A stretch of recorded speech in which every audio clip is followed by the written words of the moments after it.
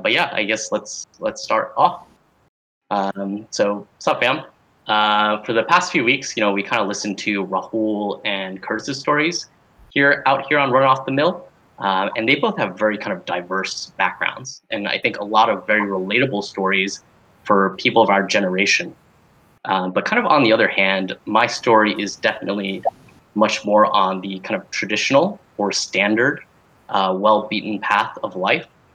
So hopefully not a lot more boring than what Curtis and Rahul have gone through. So I'll mention very very first off that a lot of my success in life is due in part to how lucky I've been. For the most part, I've had a very supportive set of family and friends, Rahul and Curtis included. So I'm super grateful for where I'm at today. I think just to kind of talk about my career journey, I'll start off high level in high school. So in high school, I was always like pretty decent at math. And I'll start this off with, we have in 10th grade, we have here in the US, we have to take something called the PSAT, or it's kind of like our standardized testing in the US. And on that standardized testing, there's a questionnaire at the end that asks you, what potential career field do you want to go into? And so these career fields are like super broad. But since I was always pretty good at math, I was like, okay, let me just check off finance and accounting for my future career. And so when junior year came around, I was kind of like, okay, I'll just be a CPA. It's like a super stable job. There's like pretty good income, and there's like pretty chill life, I think. It's really funny because like when I mentioned it to my parents, who are Chinese, they were like, "Oh yeah, that's a great career path," and they were like perfectly fine with it, which I think is like completely opposite to a lot of kids who want to pursue maybe less stable career paths. So that went all super well. I was going to be an accountant. I was like, okay, let's just study math. Cool story. But then kind of during senior year, there was this kind of perfect storm of events that kind of led into my career into ultimately becoming an actuary. So first of all, my AP Calc teacher mentioned to me one day, "Hey Patrick, you should consider being an actuary." And I was taking AP Calc and AP Stats with him, and at the time I was like, "Okay, what the fuck is that?" But then a couple days later, tied to this perfect storm, I found this video on YouTube, which was like top 100 jobs of the next decade. And you can imagine that this was right after the 2008 financial crisis. So I think most of the people at the time were seeking long-term stability. So this video was like super impactful to me,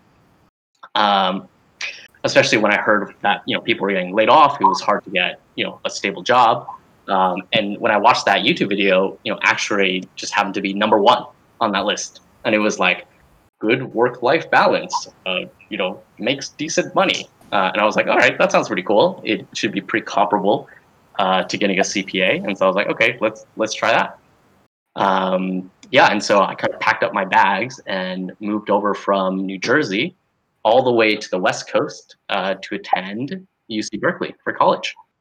Actually, Patrick, can I stop you right there? So, what went down into the college decision for you? Why Berkeley, and why not another place like Rutgers, for instance? Yeah, great question. So I was lucky enough to get into a pretty big pool of schools. I think I applied to like 24 colleges, which is kind of absurd looking back on that. And I was accepted to, I believe, 22 of those colleges. And of course, my parents were like, "You should go to Rutgers with Curtis and Rahul, so you guys can stay close friends and you can be close to home, and we'll be a happy family." And after a couple weeks of that, I was kind of thinking, okay, maybe I will just go, to Rutgers. They had offered me a pretty good scholarship, but then like the college acceptance letters just kept coming in, and I was accepted, very thankfully, into like Georgetown, into Carnegie Mellon, into University of St. Louis, Missouri. And so I kind of applied to schools like all over the country just randomly as well, studying in like either math or stats. And it kind of ticked with my dad where he was like, maybe rather than coming home and staying close to home, maybe you should go out and live somewhere further. and try to experience life outside of New Jersey and kind of broaden up your perspective. And so I really appreciate my dad for kind of having that thought process, because I definitely wouldn't be here who I am today if I just kind of stayed, very local, right? And kind of funny story with that I'll mention is, uh, I went to Berkeley and my first class was multivariable calculus in a classroom of 650 students. And so you can imagine like going to like a small high school classroom to like 650 people in a lecture hall, and it's like completely different, right? And on that first day, even funnier part of the story was I had like logic as kind of an elective class as like my second class during the day. And in that logic class, halfway through the class, some dude who's just stark naked just walks in through the door and like just sits down. And he was like expressing his personal freedoms. And that's when I learned that this is Berkeley's liberal culture. And the professor didn't even bat an eye. There's just some dude with his like, private areas just hanging out. And he's just like, all right, let me start taking notes. But yeah, that was what Berkeley was like when I attended. So you were a freshman, and I guess this guy has been in college for a semester or two. But were there other students that were just looking behind and like, what the heck? What's that guy naked? I mean, especially some of the younger students. Oh like, God. Yeah, it was definitely a very eye-opening experience. I will mention that Berkeley has a tradition of something called the Naked Run every semester, where probably I would say almost up to like 200 students just they're completely naked. Some wear sneakers, some do not, and they just do like a complete lap around college, around campus, and they go through every building. And usually this is around like finals time. And I think a lot of people think of it as like liberating and freeing. And again, these are a lot of the principles that I was exposed to just being at such a wide and diverse and open place like Berkeley. I thought Rutgers was liberal, but Berkeley blows it out of the water. This is something else. Jeez. Yeah. I feel like that perspective was, super good, which is why I was, again, kind of super happy to end up on the West Coast and, really try to do something different and be around different people. Mm-hmm. But yeah, I guess kind of continuing the story, Rahul, unless you have anything you want to ask there. No, I'm just intrigued by how free-spirited the people of California are compared to us boring New Jerseyans. Yeah, again, it was like super eye-opening to me, and I know this has nothing to do with career, but I think it's important context in understanding, depending on where you're at now, if you do decide to move to somewhere new, there can definitely be a bit of a culture shock, right? And maybe it's not as extreme as, hey, I'm gonna walk into class and see some naked dude, sitting 3 rows in front of me. But it's important to make sure you're prepared and adaptable to those changes, and those changes are not necessarily a bad thing. Right. Yeah. But great that your father really encouraged you to go out and explore something new, because I know, as you mentioned, like geography is very important for how we develop. So just absolutely, yeah, super grateful for that, as well. I was obviously sad to leave U2 behind, but look at where I'm at today. It's interesting because I think it's such a maturity factor plays in such a big role in you being able to move out to like a very unknown area and then establish like your new self, your new phase.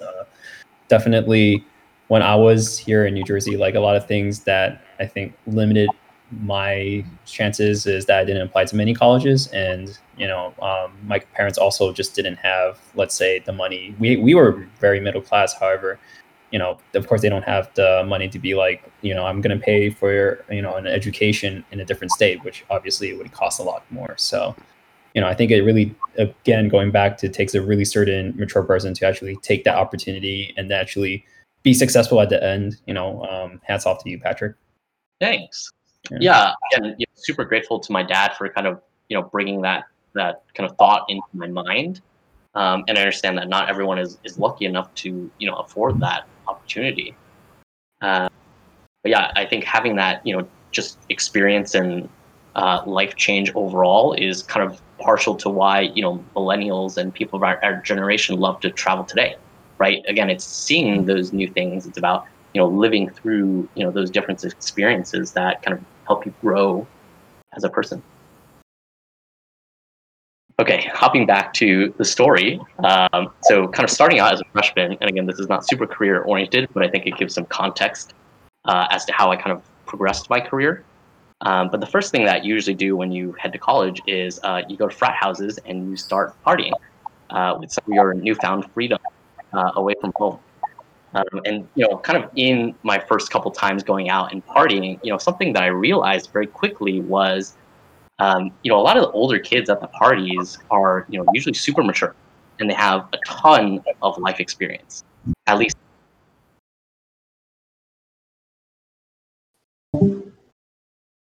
I think this happened last time, but this is something I can edit out where, yeah, he comes back. Whoops, I don't know why that crashed on me. I apologize. Yeah. It's okay. We're still good Okay. to go. Yeah. All right.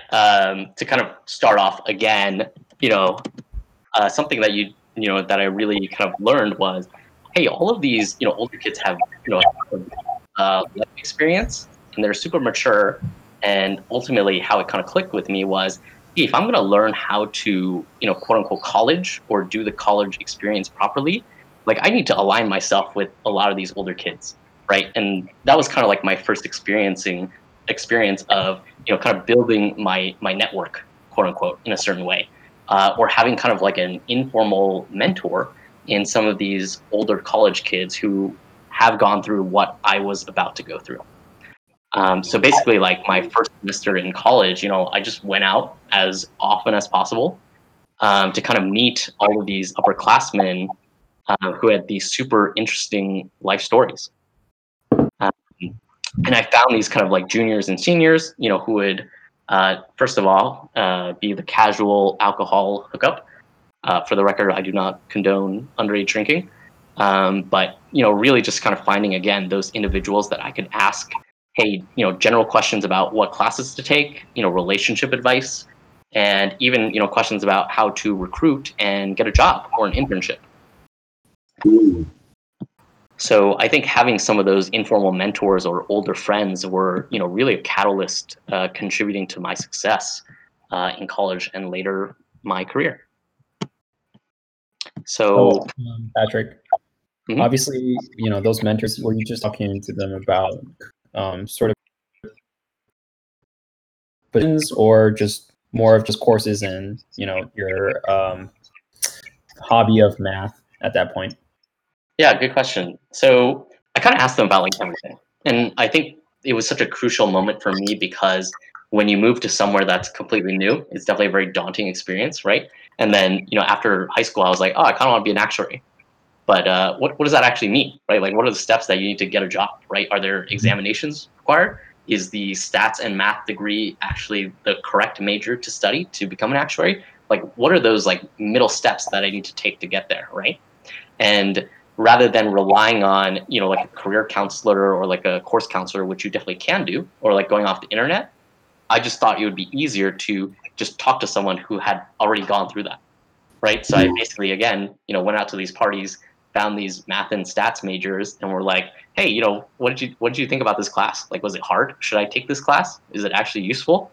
And then they kind of give me the feedback, so I don't need to like beta test it on my own. Yes, I really loved a lot of that experience, and I'm super grateful for it again. But yeah, it was really funny because a lot of times, like whenever I had like one-on-one, lunches or grabbing coffee with people, if it was someone new that I just met, I would always ask them like, "Hey, tell me your life story. Like, what have you done to get up to this point? Like, what do you love? What are you afraid of? What are you looking forward to?" And all of those things kind of help build their character and help me understand them as people. And a lot of that kind of became advice and energy for me to use in kind of defining who I am as a person, as well as selecting my career path. So moving forward, it turns out that most of these kind of, sophomore, junior, senior friends that I aligned myself with were, part of a lot of business clubs. And so immediately to kind of, copy that, I was like, hey, why don't I go out and join all these business clubs so I could just hang out more with these super interesting and cool people. So I joined kind of two primary organizations in college, one for actuarial and data science, and another for business finance and accounting. And really through those two clubs is where I learned kind of at a baseline, how do I handle my resume? How do I go through an interview? How do I network with professionals? How do I send follow-up emails? And all the other kind of standard, general stuff that you'll need to know when it comes to recruiting as well as jobs. So even as early as my freshman year, I started going out to professional events to network and learned about, the whole concept of internships and externships. So it just so happened that, winter of my freshman year, I got an externship out of an application that I just sent out a whim to one of the big four accounting firms in San Francisco. And that externship was shadowing people in audit. And so this was kind of that time period where, I was kind of set on being an actuary, but I didn't really know what an actuary was. So I was like, okay, kind of as a potential backup plan or just kind of my initial interest in being an accountant, why don't I check out what CPAs do, on a day-to-day basis at this 1 week externship. And so, there's a funny story about this that I usually like to tell, which is given that this was kind of my first corporate experience, I never really had a job before this outside of just tutoring math, and I was only 18 at the time. The way that I planned things for the externship was done really poorly. So initially, after freshman winter semester ended, I flew back home to New Jersey. Curtis, you, Rahul, and I all hung out, and to kind of save money for my flight back to California, I decided to book the red-eye flight overnight, straight into my first day at work. And so you can imagine this was a terrible idea. Not only was the flight delayed, but I pretty much had to go straight from San Francisco International Airport, take BART downtown, and go straight into the office. And so again, a couple, fiasco pieces here. I was late, number one. I was like carrying my luggage into the office, and number three, I was like wearing a t-shirt and jeans, and like everybody else in the externship was all like suited up. And I was like, oh, I definitely fucked up here. And I think that was a really good experience for me because I ultimately learned, it is better to fail and to mess up early rather than later, because you best bet for any other job that I took moving forward, I definitely didn't, come into my first day of work very casually late and wearing like a hoodie and jeans. So moving forward to kind of sophomore year, as most of my closest friends were again 1 to 2 years older than me. A lot of them were like really stressing out about applying to jobs and internships and whatnot. And so around this time, I was kind of like, hey, why don't I join in on this process too? During freshman year, I just sent in a random application for an externship / shadowing, and I got it. And so I was like, okay, let me just try applying to jobs too. And basically, all my friends were like, hey, you got lucky last year, and you should have realistic expectations, and that I probably wouldn't get any jobs, right? My resume had like very few leadership experiences. Again, I only really worked as a math tutor. But I had nothing to lose here, right? And so I kind of thought of it just as like, having fun and as practice for, the real recruiting experiences that I would need to go through in a couple of years. So I applied to like 30 finance, actuarial, accounting internship positions through a variety of places, LinkedIn, company websites, Berkeley Career Center, and no surprise, I didn't hear back at all. And so, I'm just like, okay, well, I wrote all these cover letters and I sent out all these apps. I did my resume, and this sucks. But I was like, okay, I'm not gonna let this get me down. I just put my head down and I applied to 20 or 30 more. And after I sent out that kind of batch, over the course of those 3 weeks, I actually heard back from 2 of my initial applications from the first round. Both of them were in actuarial roles. One was within an insurance company, and the other was with a large consulting firm.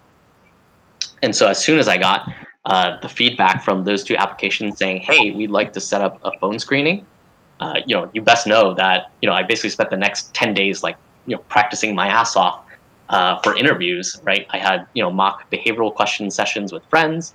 I watched a ton of YouTube videos, went on Reddit to get career advice and sample answers, and I even remember printing out a sheet of 100 common interview questions, laminating that piece of paper, those two pieces of paper, and then taping them in my bathroom.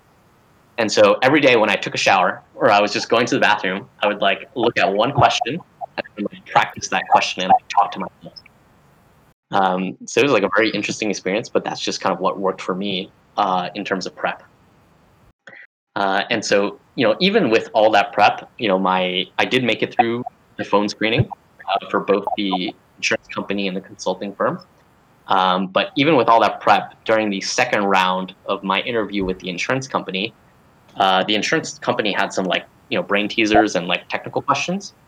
And I distinctly remember my interviewer asking me questions about Monte Carlo simulations and stochastic processes.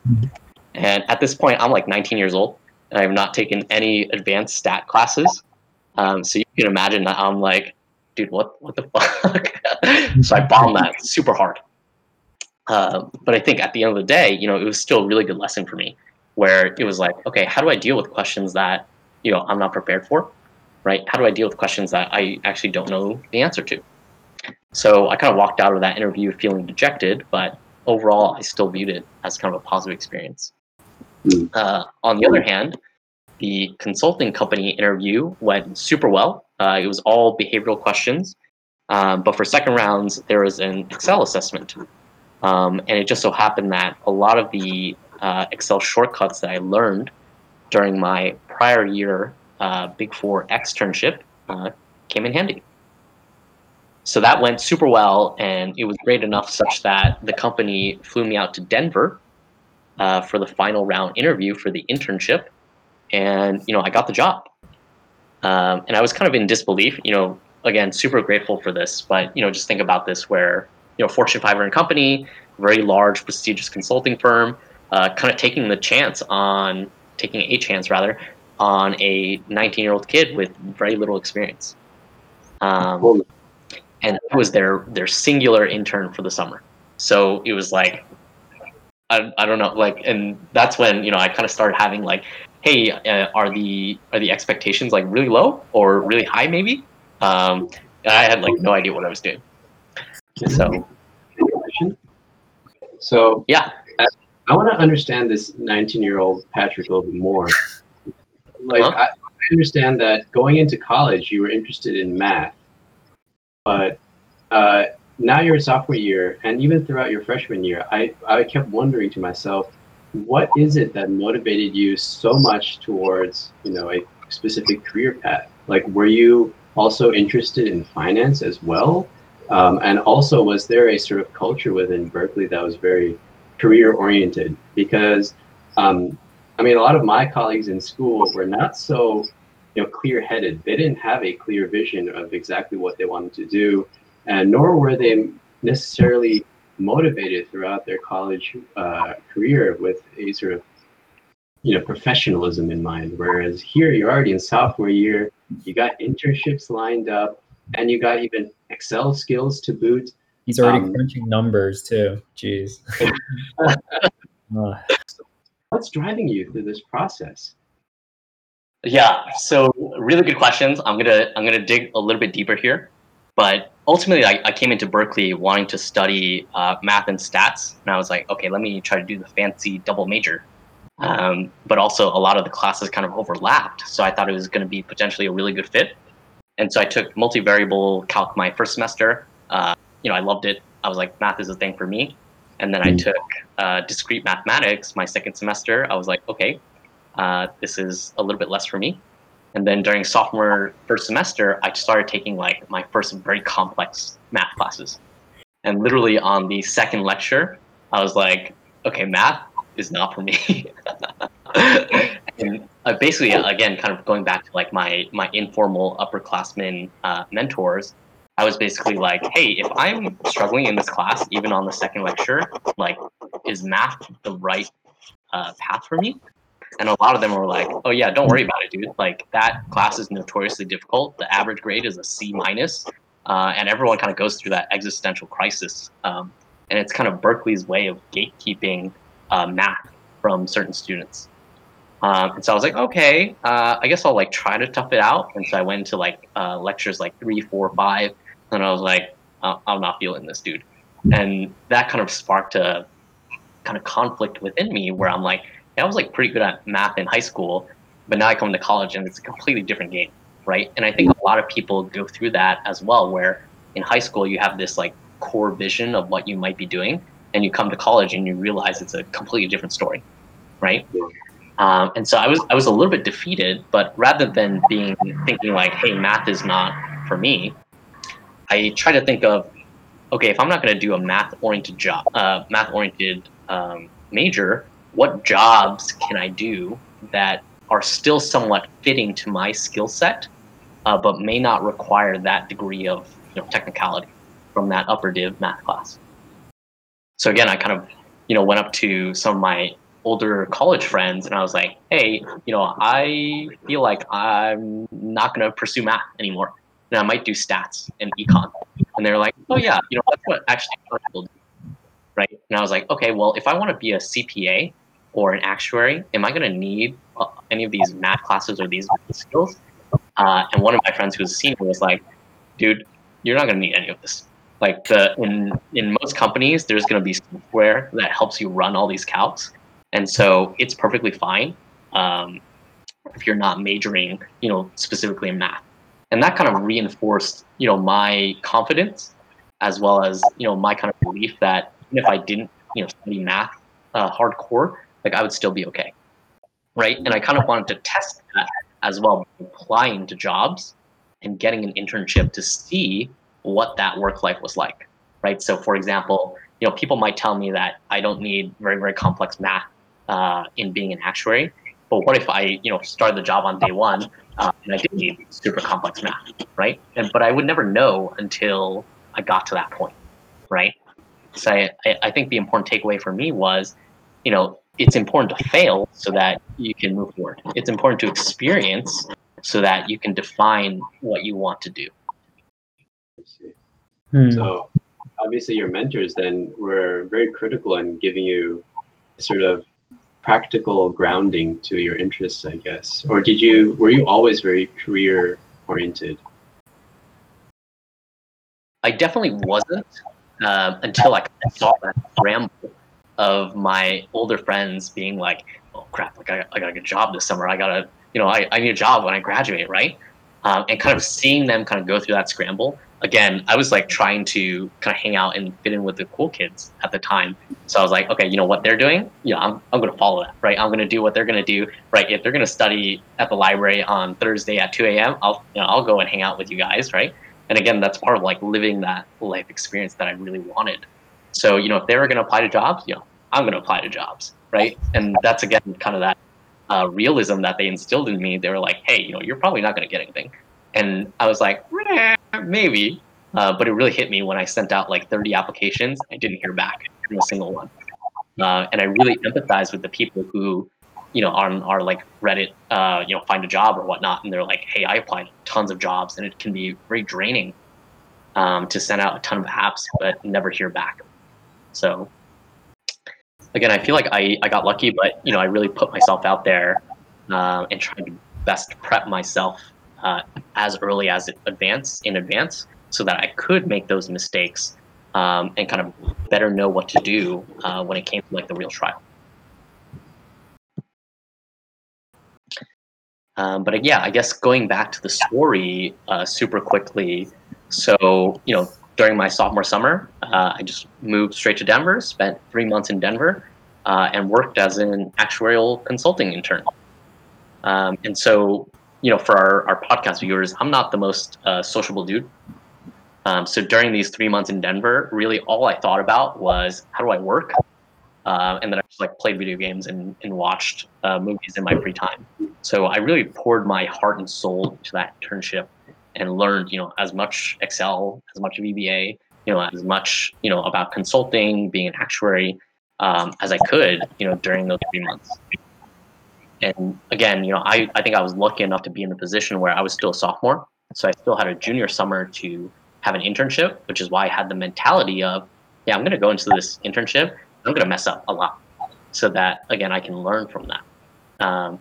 So there's a very funny story about this where my manager had like a very unique mindset about work.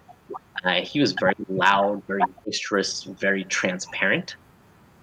So on my second day of work, I like turned in a mini deliverable to him, and he told me on the spot, like, "Hey Patrick, this is fucking wrong," and that like broke me. Like, but I really, really needed that, right? I think it gave me an output into what working in consulting would be like. And of course, like as soon as he saw my face, he was like, "Oh no, I'm like, I'm sorry, I didn't mean it in that way." But having that kind of brutal honesty is, something that really stayed with me, and it's something that I think I carry forward today in my personality. But yeah, so sophomore summer, super fun and interesting. Really loved the work. It just happened to be a really good fit. And so at the end of the 10 weeks, I was like, hey, this is lit, right? Like I feel like I'd be okay doing this as a career and for the rest of my life. And so at the end of the internship, the company, I guess, liked me enough such that they offered me the full-time job 2 years in the future. 2 years, right? Yeah. Yep, on the condition that I would also return during my junior summer. So, I think, and I was super lucky, I finished recruiting during my sophomore year of college. Yeah, so, fast forward, the summer after that, I went back to Denver, had another great internship. Again, I'm most of the team there, so it was like super smooth and easy fit. And then the year after that, I moved from Berkeley / San Francisco, California, over to Denver to kind of start my full-time job.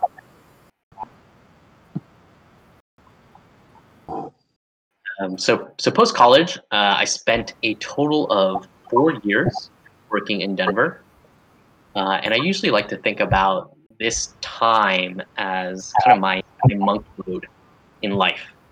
When we're done with school, I thought of this as the time to kind of just put down my head, work super hard and try to kind of transform myself into a mature, responsible, an independent adult, or at least kind of try to. So I really spent those 4 years, learning and defining who I was as a person, right? And to master certain skill sets that are going to be useful, working as a consulting actuary, reading a ton of books, a lot of kind of typical boring activities that I think a lot of people in their kind of late 20s, early 30s will relate to. And, it's not to say that those 4 years were easy. I'll mention that due to the nature of consulting, the average time that I was working kind of varied from 60 to 100 hours a week, with most weeks being in the 70 to 80 hour range. And that gets really tough when you're in the gauntlet for like 5, 6, 8 weeks straight with no weekend. And my life schedule is literally wake up, work, eat, work more, and then go to sleep, and then kind of rinse and repeat, maybe 15, 20 days in a row. So yeah, I think the burnout is definitely real for a lot of people that work in consulting, and it's definitely not for everyone. But I do think that for the people who can survive, whenever I talk to ex-consultants, they always kind of look back at the experience in hindsight and say that, hey, the experience was actually, pretty amazing, right? I definitely would not be the person that I am today without that suffering and without that bitterness. Also, like a lot of the travel perks were a lot of fun, staying in hotels, getting to meet clients, eating like fancy dinners. That was all obviously a super fun part of it. But, I never forget, those 2, 3 a.m. nights when I was just sitting in the office, not necessarily alone, but just working these days. There are like probably hundreds of stories that I can tell about my 4 years of working at a consulting company in Denver. So we'll save those for another time. But yeah, basically over those 4 years, I slowly climbed the career ladder there. Fairly standard process of getting promoted on the standard cycle. But yeah, that was my time in Denver. So just to get a little more context about what it's like being a consultant, what exactly about being a consultant attracted you the most? Was it the sort of innate, like the sort of value of trying to help another person, or your client, that is, with their specific needs? Was it having to learn something new in order to address those needs? What excited you so much about being a consultant, and what made you such a great fit for the job? Great question. And I think everyone has different motivations, but at least for me, it was definitely more of the latter. I will mention that basically post-college, I started to recognize that certain individuals were significantly more technical than I was. And that was a lot of the actuaries who, had dual degrees in computer science, or who loved those very high-level technical math classes that were kind of the turnaway point for me. And so I thought, okay, I need to differentiate myself, somehow, right? And the beautiful part of consulting is that it's not just technical skill; it's also the client delivery and the storytelling and the presentational aspect of the job, right? So the work might be slightly different in comparison to working at an insurance company, where you might be working in small teams. Most of the time, you're at your desk, right? 50 weeks a year. In consulting, it's very different in the sense that you might be at your desk for 10 hours a day, and you're also out on the road. You're also talking with people, and you're having those meetings, right? I will mention that a lot of people do enjoy consulting because you are impacting people's lives, and especially as a political consultant in the health and benefits sphere. A lot of the plan design or the insurance designs that we build in actually do directly impact certain people or certain employees at our clients. But for me, it was just kind of about finding the fit in the sense of, hey, I'm recognizing that I'm not super technical, and that's okay. But I still love like math and stats to a certain degree, right? And so, what job can I take that blends that math and stats, but also has kind of a unique twist that I can learn from? And that was that client delivery and client FaceTime. So I think it was a kind of a combination of those two pieces that really drove forward, my career there. And then, I think I talked a lot about burnout, where, a lot of people work in consulting for a couple of years and they kind of ask themselves, what's the point of this? Is it actually worth it? And to that, I would say, I always took a perspective of gratitude for that, right? Even if I'm working till like 2 a.m., I'm grateful that, I'm living in an awesome place in Denver. I have fantastic colleagues to work with. This work is challenging, but it's also interesting and rewarding and dynamic because every client is different. So I think part of that for me was tempering my expectations when it came to what a job was going to be like. Like I wasn't going to change the world, but I might impact the change for this company that might impact 1,000, right?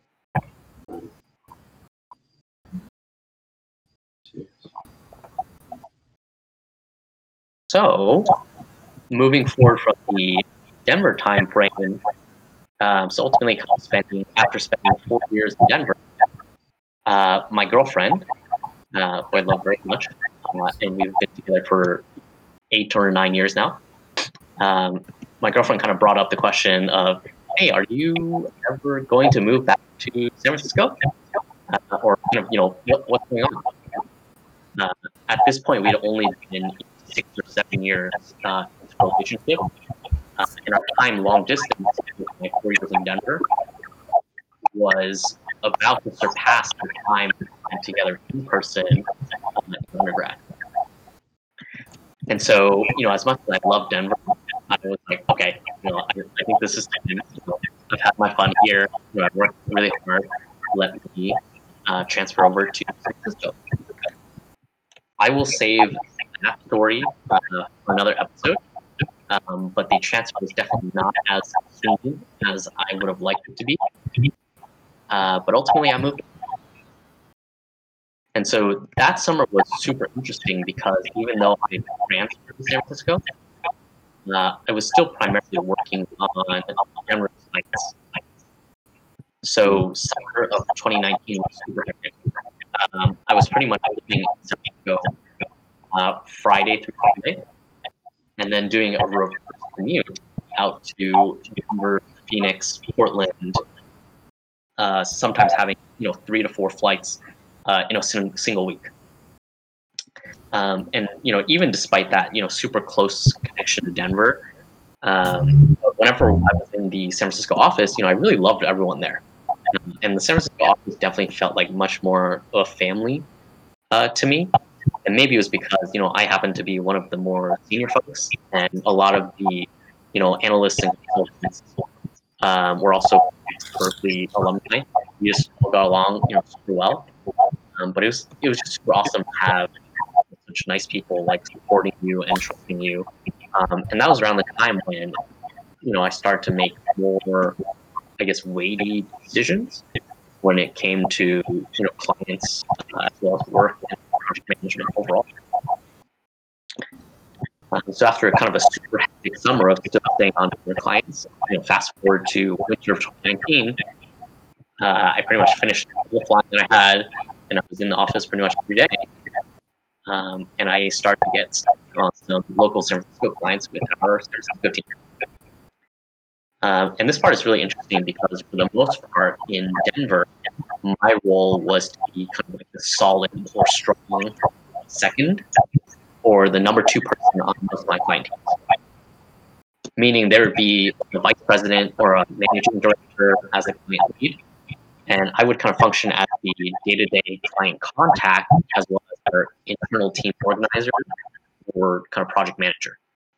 But kind of given how strained staffing was in San Francisco, a lot of people kind of pushed me to kind of take the lead on a bunch of smaller client accounts and run everything from A to Z. So, I think a lot of people would kind of take that staffing as a negative thing. And they would say, hey, I used to have all these resources, like 3 analysts as well as an SVP to help me out. Now it feels like you're kind of getting shafted and just kind of doing things on your own. But I kind of looked at this experience as, potential opportunity for me to see the whole chain of command from A to Z, and for me to really take that independence and leadership. So I would say that time around, winter 2019 really marked my transition into, more of a leadership role within the company and organization. I was managing, 3 analysts before that, coming out of Denver. But this was kind of the first time again where, everything was on me, right? There was no senior vice president to go to. The client expected me to know everything. There wasn't someone else that I could reach out to on a call to be like, I'm not sure. So you can imagine, kind of like with all major life experiences for me, this was a time period of, massive learning. I messed up a lot. I got yelled at a lot. But again, I try not to treat it as a negative thing, but really as a, hey, I'm learning from this, right? And yeah, even though I got yelled at a lot, I think that's like part of the fun of learning, right? And once you go through that period of getting yelled at, then you know what to do, right? Then you know how to experience things and do things well, right? And I think that I really saw that where, maybe in the first 2 months of being on a certain client, the client would call me and I would say, hey, I need to kind of get back to you on this because I wasn't sure, right? And I'd respond to them in an email like 3 hours later.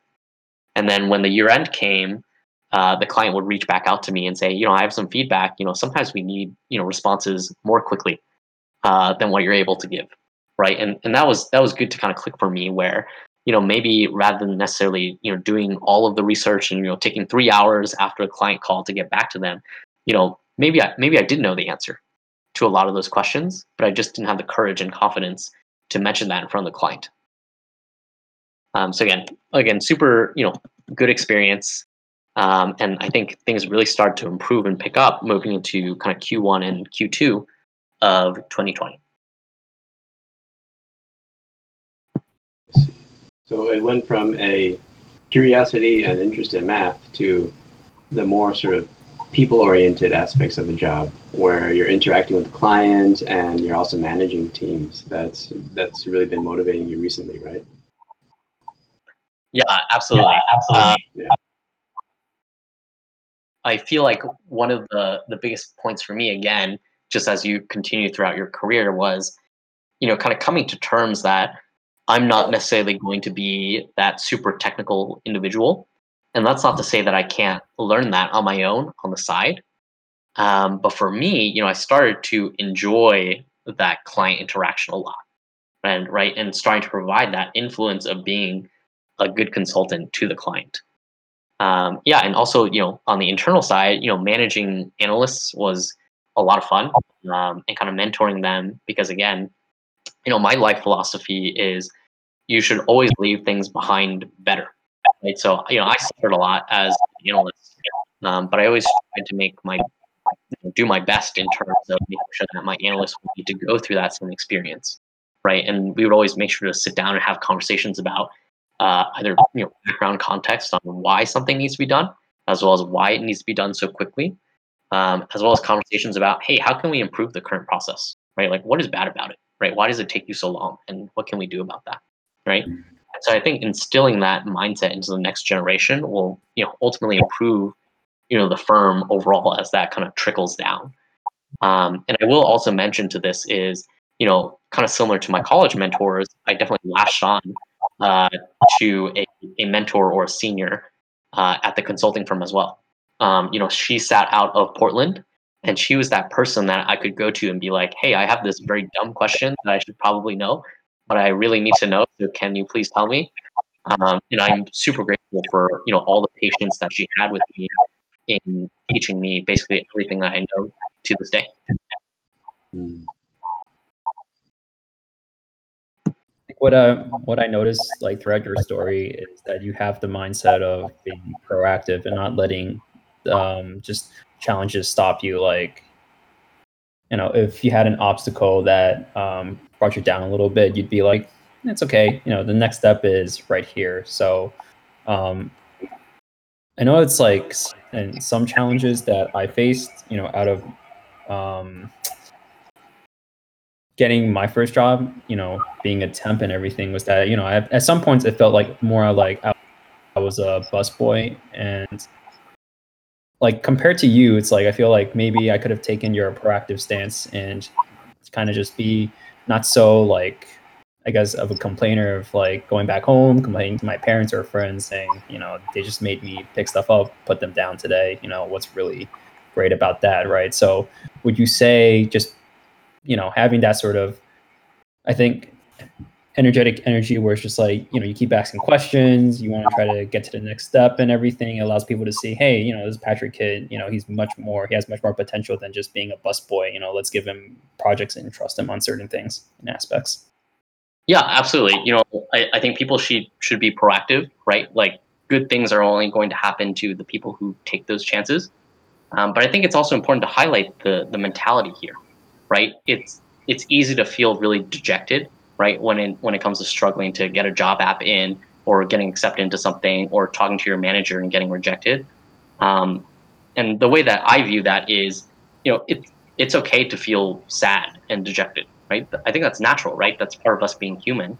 But it's also important to kind of revel in that sadness and accept it as a natural process of your career, right? Like, not everything is going to be like, hey, I'm just going to get promoted, like I'm going to do good work, I'm going to get compensated fairly, and everything's going to be sunshine and rainbows, right? There will definitely be those times when the going gets rough, but it's up to your kind of mentality and willpower to kind of transform those thoughts, because everything is in your mind, right? And how you interpret those thoughts and how you translate into those thoughts into actions are truly what's going to determine that outcome.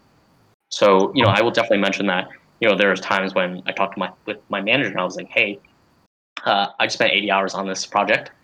and now you're going to staff me for another 4 weeks of 80 hours a week. And he was like, yeah. I was like, oh, that was not the answer that I was expecting, but okay.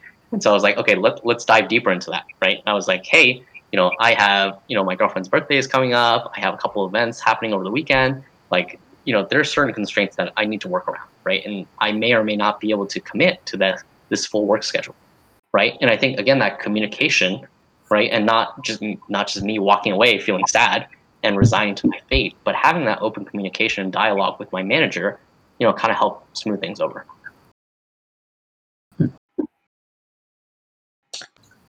Yeah, I think it's tough, but having that kind of optimistic personality, which I know is not the easiest for everyone, definitely kind of drives forward. And having that forward-thinking mentality where something might be bad now, but it will get better if I work at it, it is the correct mindset to have. Okay, so I think we ended off there at Q1 kind of 2020, again, leading a lot of San Francisco clients. And so kind of moving forward to Q2 2020, we have, the big coronavirus hitting. There's no more business travel. Everything is done remote. And it was at this time when one of my former clients actually reached out to me on LinkedIn. And they were like, hey, Patrick, we know you worked with us for 4 years in Denver. We just happen to have a role where one of our senior managers that you interfaced decide to leave. Would you like to come over to our company? And this was like when I was about 1 year off this client, coming off of Denver. So there was no like non-compete or anything. Not that that's really enforceable in California, but I was kind of like, okay, why not? And so, I forwarded my resume over, updated everything. I had a couple client calls with the team that I knew super well from my 4 years of experience with them. And I was lucky enough to kind of get a job offer, literally 6 days after I sent over my resume. And so, that kind of got me thinking, like, hey, what else is out there? Technically, I've been at the consulting house for 7 years now, if you include my internships. So maybe it's time for something new, right? Even though I'm learning all these things as I kind of continue my path in consulting, what about like the startup space? Or what about the PEO space? Kind of like what my client was in. So basically, I went through my LinkedIn InMail. I found some interesting messages that recruiters had sent out, and then I started mass recruiting. And I kept that same spirit as I did during sophomore year, which was I'm gonna send out as many apps as possible in things that I'm interested in, and then not get too dejected when I didn't hear back, because this was another instance where I sent out probably like 40 apps, and I only heard back from 3 companies. But one of the companies that did kind of reach back out to me was this health insurance startup that I also interacted with as a consultant in kind of the prior years leading up to my transfer to San Francisco. And everything just seemed to mesh in place. Again, interviewed with the team, really enjoyed talking with everyone there. And I accepted that offer and started my first new job ever in July of 2020. So, I can imagine that, the transition from a traditional corporate environment to a startup is, super different. And it was super interesting. And I'm happy to kind of dive into this segment a little bit more on a future episode. But you can imagine that it's been life-changing for me over these past few months. The first thing that I'll mention very quickly is, the energy is just so different in a startup. And the overall structure is just super chaotic. But in almost like a beautiful way, because everything is so dynamic in a startup. And I was hired at this startup as effectively at the associate director level. So I worked directly under the chief actuary, and that's super awesome because I can essentially kind of set the rules and build the protocol and organizational structure to how I believe it should be. So the plus side there is that it's pure freedom, right? For example, we literally had a team meeting on my 3rd day of working on the company about working on some automated reporting And I just raised my hand and I was like, hey, based on my experience looking at all these clients and from my experience in consulting, I think these reports should include these 3 additional metrics. And everyone was just like, okay, yeah, that sounds good. And that was when it really clicked for me, right? Because if I had brought something like that up into a traditional client or within the consulting firm, there's definitely a lot of politics and a lot of kind of meandering to kind of push through that change. But here at a startup, I kind of mentioned this idea, I explained my rationale, and everyone was just like, okay, yeah, that sounds good. Yeah, so of course I'm like, wow, I can't believe that there's this much trust in someone who just started 3 days ago. And it's again just such a straightforward process that's not bogged down by traditional corporate principles. But the flip side there was I did discover that when I mentioned that we should include these XYZ additional metrics into reporting, I effectively volunteered myself to build out those pieces. So again, kind of give and take there, but that's kind of the beauty and the responsibility part of that. Yeah, so the past couple of months have been super awesome. Similar kind of lifestyle where work is super busy. Working 60, 80 plus hours a week. But there's kind of a ton of learning and growth there as well. So yeah, that's kind of where I'm at today, and yeah, happy to continue this journey forward. I mean, you don't have to agree with me, but just throughout this whole episode, I've built up some general themes. Is that one definitely, it's the one that encompasses all throughout your career journeys. Like, there are challenges, but you really did kept like a level head, and at the end, it's the optimistic like flow that really allowed you to keep going. And just talking about flow, I think the second theme was, I think out of all these years that you've been working, there's been kind of like a flow. Like, even though you said the transition maybe from Denver to San Francisco while you were in that, current company wasn't that smooth. However, there was a flow and just sort of stability, and then a direction where you knew you wanted to go for. And I think in future episodes we can mention it, but it's like I'm sure that you've talked to a lot of people and a lot of mentors about what the next move is and how to plan it. So I think like one of the third probably most important theme is that just you do your research, down to a T, Patrick. And I think that really does help in terms of just just making the dream become a reality. Yeah. I don't know if you have anything else to add, Rahul, but I think those were the main things I saw in Patrick's journey. Yeah, I would say for me, an important takeaway was also the optimistic mindset.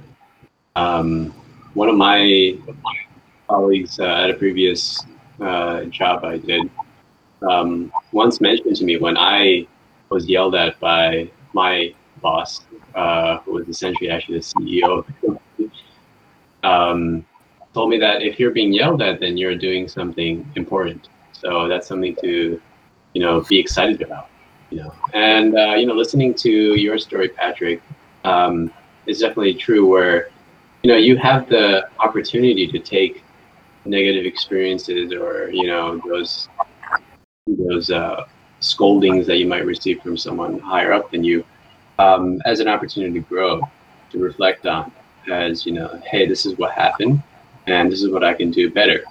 And just listening to your story, I mean, it seems very obvious that sort of mindset is effective because you've just consistently grown throughout your career. And I took a lot of it as something that I can apply to my daily grind. So I look forward to seeing how my own career now will expand thanks to all the advice I've received from listening to your story. So just a very inspiring story. Sam?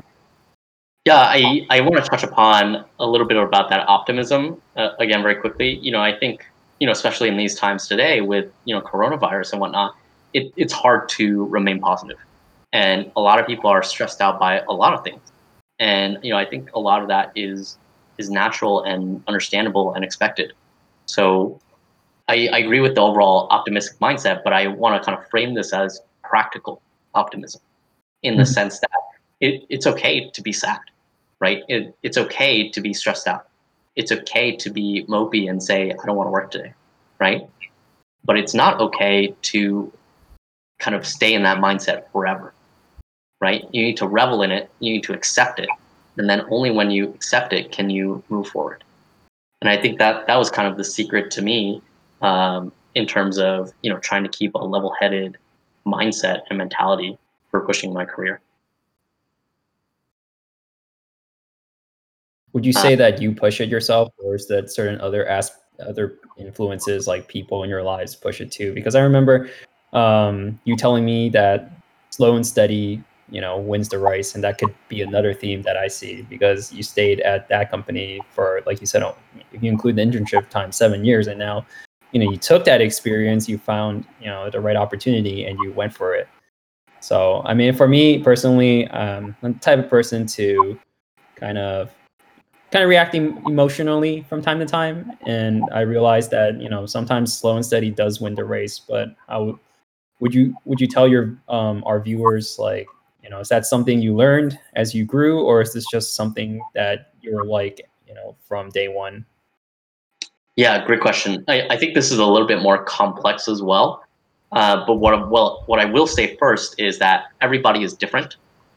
So I think if you're the type of person who wants to move from job to job to job, every year, every couple of years, then like go ahead, right? Like you do you, right? If you believe that's what's going to define your success, then go ahead and do that, right? And don't let anybody or anyone's opinions, stop you from achieving that, right? Something that often comes up, I think, for people our age is we don't know what we want to do, and my response to that is always, you will never know unless you try something, right? And then a lot of the feedback that I get from that is then, okay, but then I feel like, let's say, for example, I hopped into a career in finance. I worked there for a year and a half. I thought it wasn't for me. So I left that, and then I moved to marketing. And then I worked a year and a half in that, and then I didn't like it, so I'm going to move to something else. Then they feel like their time in marketing and finance was a waste. And my argument is there's no such thing as wasted time, right? You would not be here and you would not be the person you are today without those experiences in marketing and finance. And if you did not take those jobs and work in those jobs for a year and a half or however long you worked in those positions, you would not know if marketing or finance was the right career path for you. So I'll kind of close that out by saying this, where life is not a race. I think a lot of people think there's this ultimate churn and this speedway to get to the top of the career ladder. But I would say that it's more like a marathon, where you're not competing with someone else to get to a destination more quickly, but you're more of just grinding something out on your own journey.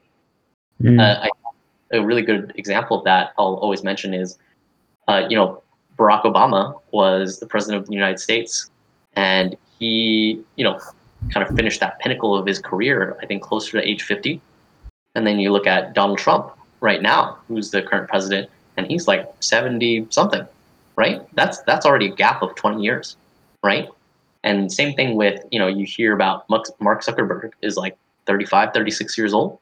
Look at the age discrepancy there, right? So I think when we feel rushed to get things out, it's important to take that into perspective, where, we have very long lives, right? And it's okay to take, that year and a half to experiment and learn new things, because you still actually have so much time to figure out what you want to do.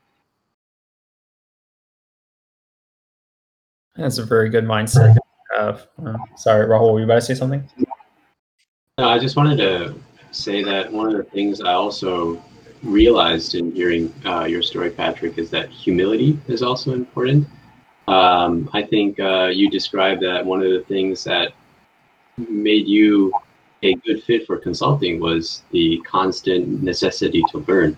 And I think you've proved very well that humility is a very important part of that.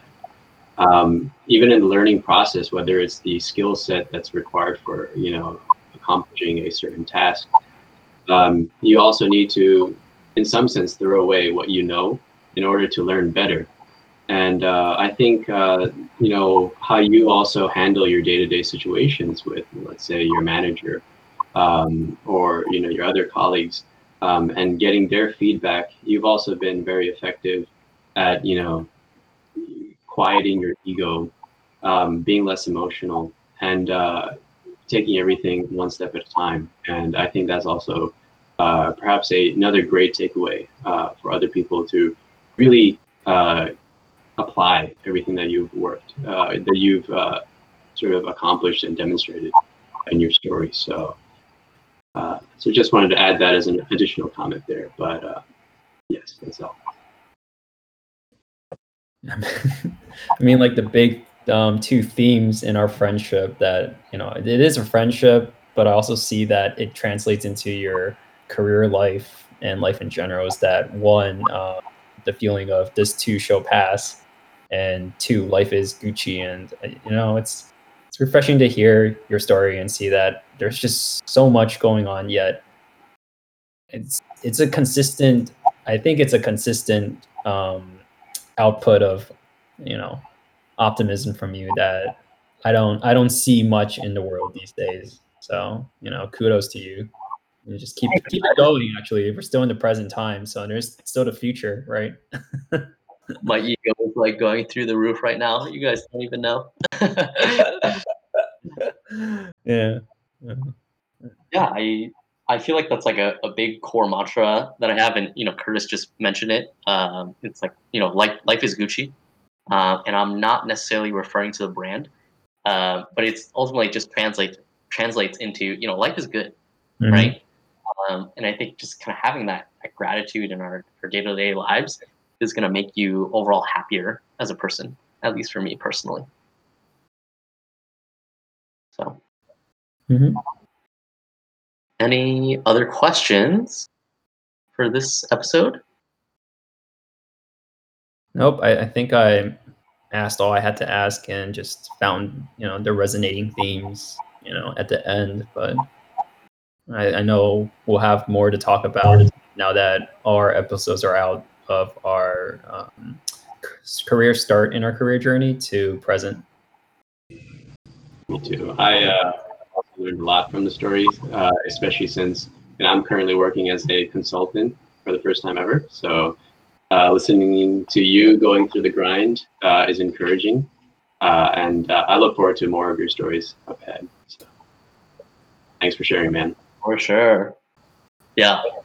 It's super funny, just to our listeners very quickly. Rahul, Curtis, and I always have like a quick call to catch up before we record these sessions.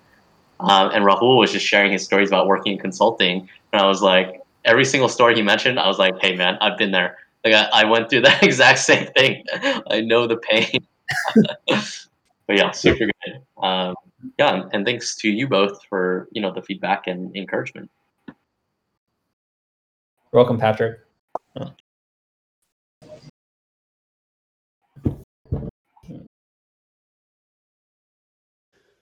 Thank you for listening to our podcast. We upload every other Thursday of the month. If you enjoyed the content, please follow our podcast channel. We strive to create content that would make a positive impact in your career journey. In return for our efforts, we would like to hear from you. For any suggestions, topic requests, or enlightening musings, please email contact@rotm@gmail.com. We look forward to the next time you tune in for another episode.